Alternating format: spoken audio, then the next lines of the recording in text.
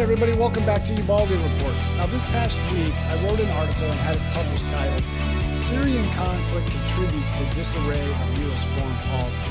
Again, it's Syrian Conflict Contributes to Disarray of U.S. Foreign Policy. Now, you can find it on my website at Ubaldi Reports. Go to the political tab, and I think it's like one or two articles in, you will find the full text of that article. But basically, the article starts off. It talks about the horrific humanitarian disaster following the Syrian city of Aleppo, which just fell to Syrian forces. And you can see the horrific humanitarian disaster. And the event received worldwide condemnation. Now, President Obama spoke at, or gave notes at the death of Holocaust survivor, author, and Nobel Peace Prize laureate Elie Wiesel, and I apologize if I mispronounce his name. And President Obama said this: in the face of evil, we must summon our capacity for good. In the face of hate, we must love. In the face of cruelty, we must live with empathy and compassion. We must never be bystanders to injustice or indifferent to suffering. Just imagine the peace and justice that would be possible in our world if we all lived a little more like Elie Wiesel. Now, for all his eloquence, President Obama failed in his remarks. And what I mean by he failed in his remarks regarding Syria in this, he said we must not become bystanders to injustice and suffering. But this is precisely what's going on inside Syria today.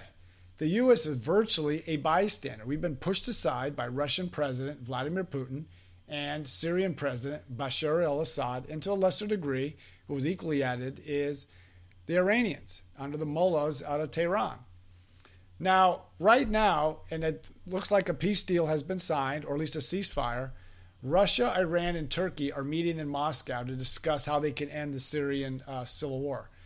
Now, these are the same countries that have created death and misery to hundreds of thousands of Syrians, displaced millions of people who are now flooding into Europe. Russia and Iran are the countries that are going to help provide a ceasefire. They're the ones who have been killing by the thousands people that are against Bashar al-Assad. And where has the United States been? Since the end of the Second World War, the United States is the preeminent power that kind of kept a lid on peace. Now, a Danish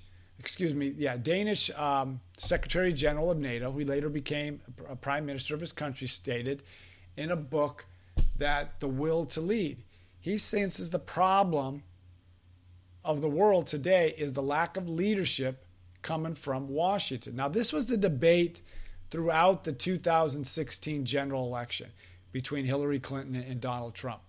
Both of them had different views of the world. Hillary Clinton was pretty much going to go along with what Barack Obama did because she was the Secretary of State. She may be a little bit more hawkish than he would have been. And Donald Trump was kind of going to reevaluate how we conducted our foreign policy. But none of them gave an articulated vision of why the United States needs to be engaged in the world. Nobody gave an articulated manner of what role the U.S. plays. Now, I'm not here to say that the United States is an angel. I would be the first to admit we're not. I spent 30 years in the Marines. I served in Iraq and Afghanistan. It seems too often we're so used to using the military as a tool of U.S. foreign policy instead of using all of our diplomatic and economic mechanisms. I'm kind of more under the tune of President Eisenhower. When he came in, he being a general, he was the last to use the military as a tool of his foreign policy. He used so many other tools, and that's what he based his foreign policy on. And he kept us out of a lot of wars. And there was some speculation that he kept us out of Vietnam for 10 years, that pushed that decision.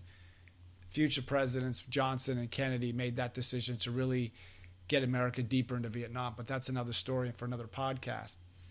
But this podcast is basically how the United States has become a bystander into the conflict of what's going on in Syria. And this contributes to a disarray of U.S. foreign policy. Now, I was equally in previous podcasts, I've criticized Donald Trump for having a lack of strategic vision regarding U.S. foreign policy. And I still hold that view today. I would like to know, what is his view against Russia and Vladimir Putin? Or is he going to have a more of a cozier relationship, which I believe would be an utter mistake. But we're going to focus on the foreign policy of Barack Obama. When Barack Obama came into the White House, throughout the campaign of 2008, he was totally against the war in Iraq. He said that from the beginning. But no one knows how he would have handled the vote because he wasn't in the Senate. So we'll have to take him at face value that he was against it from day one. But as soon as he came in, he repeatedly stated, I came in to end the two wars. We need to stop this war on terror. So he pulled out U.S. troops from Iraq in 2010, which all generals and all national security strategists said was a big mistake because we lost leverage, and that allowed ISIS, the Islamic State, to gain a foothold in Syria and parts of northern Iraq. And when it came time for Afghanistan, he sent a surge of U.S. forces in December and early part of 2010. But Robert Gates wrote in his book On Duty that he really never believed in the strategy that he was articulating. And at the next sentence, he said, we're going to pull out. So his goal was just to get out. But it's ironic that President Obama is leaving President-elect Trump when Trump takes office of the presidency on November the 20th. Instead of 2 wars in Iraq and Afghanistan, he's now leaving the president with 5 wars: Iraq, Syria, Afghanistan, Yemen, and Libya. And each of them has a display of U.S. military involvement in each of those countries. The biggest involvement is Afghanistan, Iraq, and currently Syria. But the whole question is, how did we get to this point? President Obama repudiated almost 70 years of U.S. foreign policy since the end of the Second World War. This crossed over between Democrats and Republican presidents, that the United States would play the lead role in U.S. foreign policy. Now, a lot of countries may not like it, but they still respect the idea that they have a voice with the United States. President Obama came in and repudiated decades of U.S. foreign policy, and he believed that the problem with the world is America's too involved. We need to disengage, or the common phrase that was coined during the Libyan conflict was lead from behind. But with that, lead from behind allowed other nefarious actors to exert more of a control. Now, when we pulled out of Iraq in 2010, the country that jumped in to fill the power vacuum was Iran. And when the president failed to act in the Crimea, failed to act in Ukraine, and we can debate those two countries at another time, but when he failed to do anything there, and it goes back even further, when 2009 he pulled the missile defense shields out of Eastern Europe, hopefully to codify with the Russians that they would help us with Iran, which never came to pass. That sent the first stage. And then when Russia went into Crimea, and he said this wouldn't stand, and when they started getting involved in Eastern Ukraine, and this wouldn't stand, and we're isolating Putin. Putin's never been more not isolated.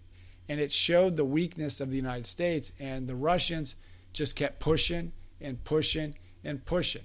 Then we get into the Syrian Civil War. When the Syrian Civil War first came on the scene in 2011 during the Arabic Spring, President Obama and his foreign policy team were very slow to react to that. They didn't know how to react. And when they did react, they made very strategic mistakes.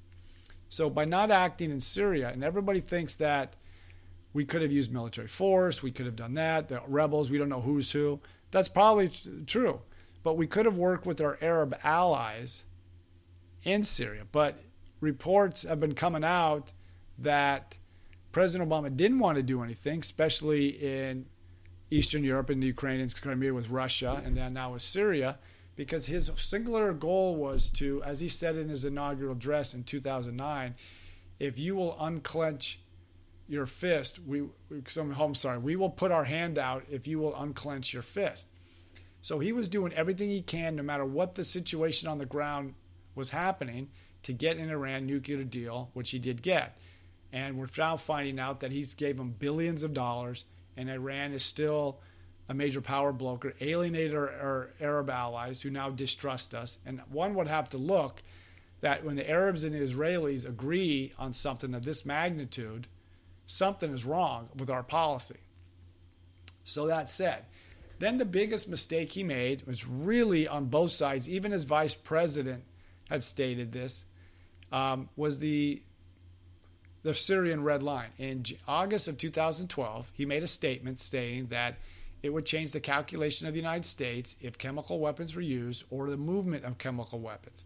Then he doubled down again in December, I believe December the 3rd of 2012, that if Syria used chemical weapons, they would get basically a military response by the United States.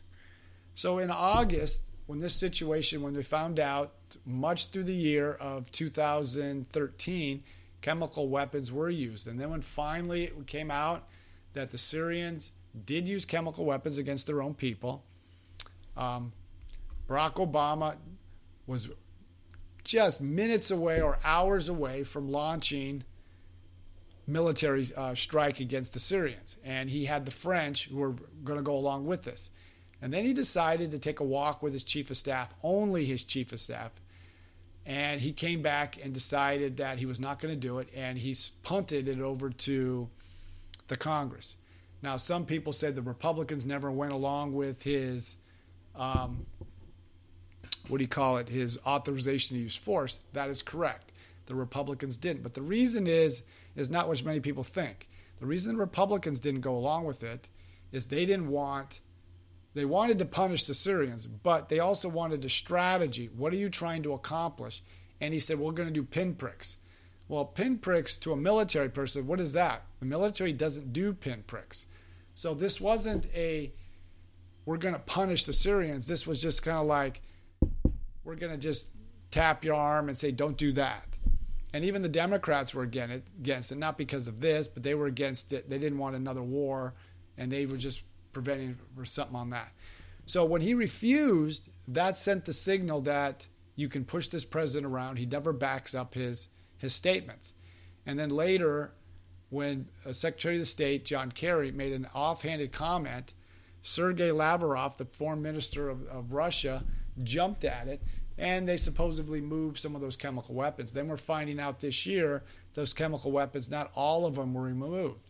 And then, because of his failure to act, when Assad was on the ropes about September or October of last year, the Russians decided to come in with military force in their two bases inside Syria, and they started to say, we're going to go after these terror groups, meaning like ISIS.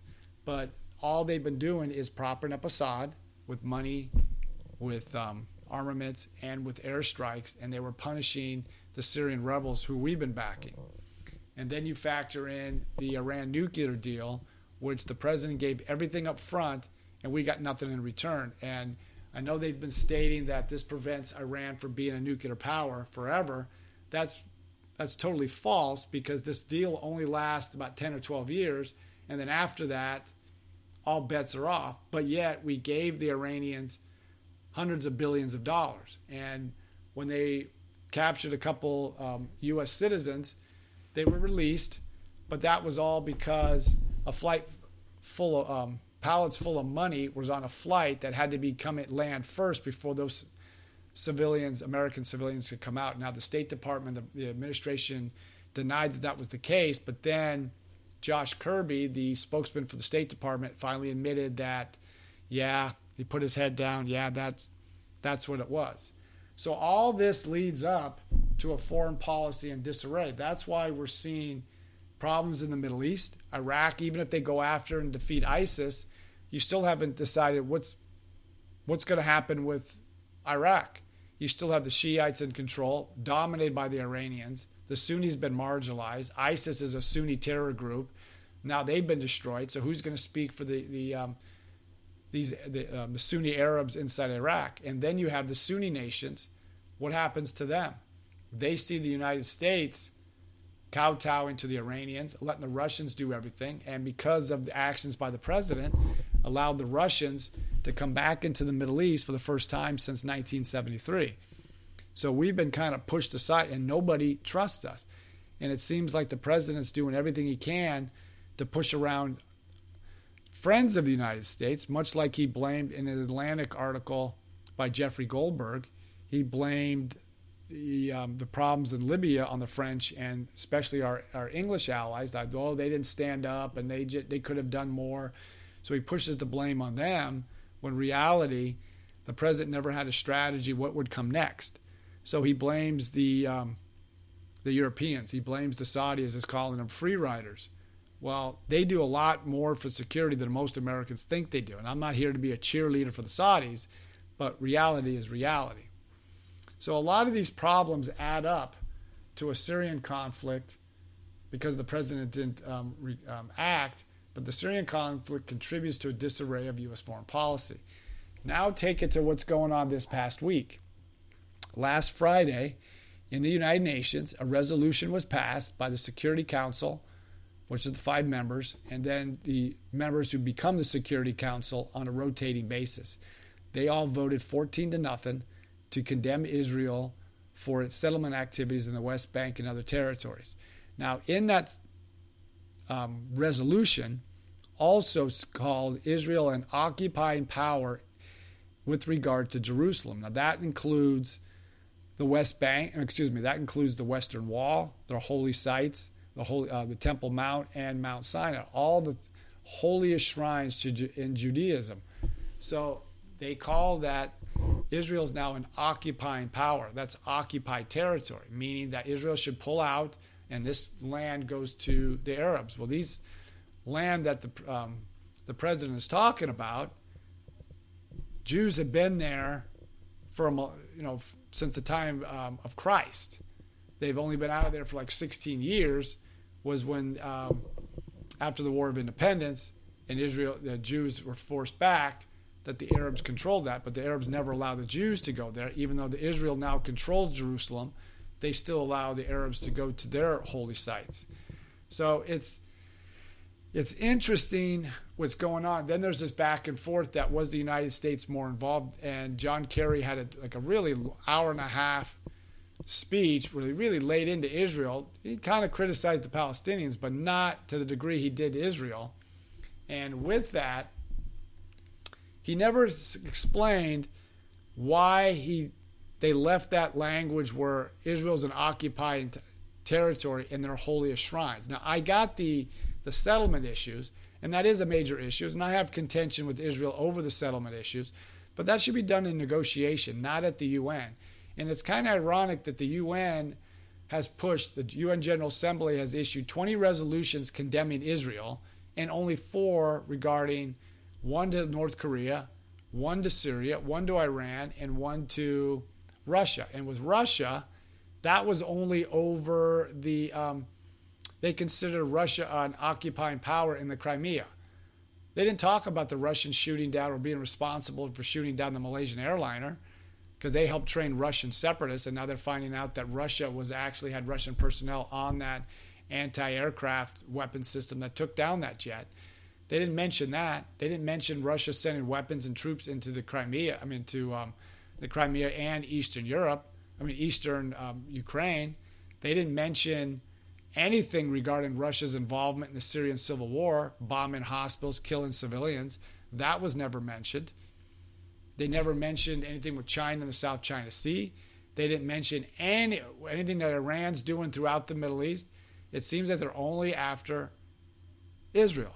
Now, it's interesting because now we're getting a new president, and Donald Trump is going to look at, what do we get for the UN? I understand how its inception back in 1945, but the UN embraces dictatorships.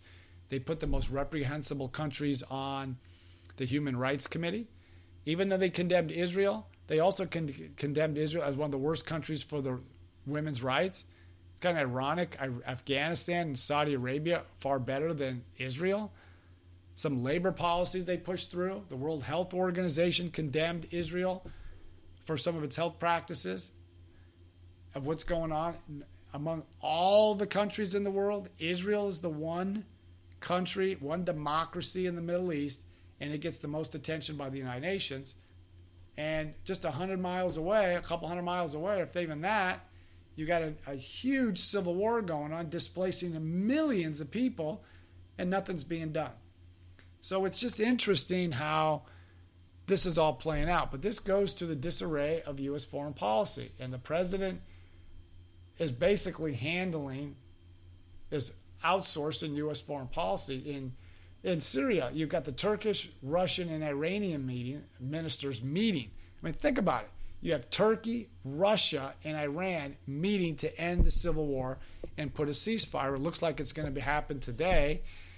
Russia and Iran were complicit, helping out, giving money, troops, bombing civilians in support of Bashar al-Assad. And this is the same President Obama said back 5-6 years ago, Bashar al-Assad's days are numbered. Well, apparently that's not the case. And it seems that Barack Obama is going to be out of office before Bashar al-Assad is. So, and this goes back to U.S. foreign policy. Now, Donald Trump is going to take the mantle of U.S. foreign policy, and he has to understand the role the United States plays.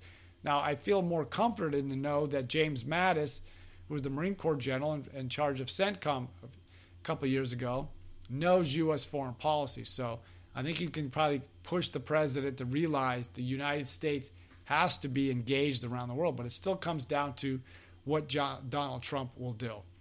But this goes to show our foreign policy is a disaster. And the president keeps thinking that we always have to use it's either the military or nothing at all. And I would say, no, we have so many tools in our tool shed, but we just don't use it. And we need to understand the regions of the world that we're facing. And when John Kerry made his speech, he does not understand what they just did.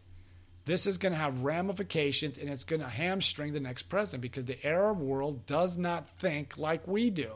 They think differently because of their culture and their history and their many thousands of years in that region. They think differently, and all we did was cause further problems and put U.S. foreign policy in disarray for the first time in decades. So we'll have to see what happens. I hope it turns out better, but I'm not optimistic. It's going to be a challenging 4 years. So if you get a chance, go to Ubaldi Reports on iTunes and on Stitcher. Tell me what you think of this podcast. Go to my website, Ubaldi Reports. You can read this article. The Syrian conflict contributes to disarray of U.S. foreign policy. You can find that under the political tab. If you get a chance, go to Amazon or Barnes & Noble, whatever bookstore, and look up my book, The New Business Brigade, Why Businesses Need to Hire Veterans and the Untapped Resource They Represent. I just want to let people know that veterans have a valuable tool to reshape American business. So go again, The New Business Brigade. And again, let me know what you think. I just really like to know what you think of this podcast and other podcasts, and comment on it, and I'll bring it up on my next podcast. Hey, but thanks for listening. Keep continuing listening, and we'll listen next time. Check out Ubaldi Reports. All right, take it easy and have a great New Year's.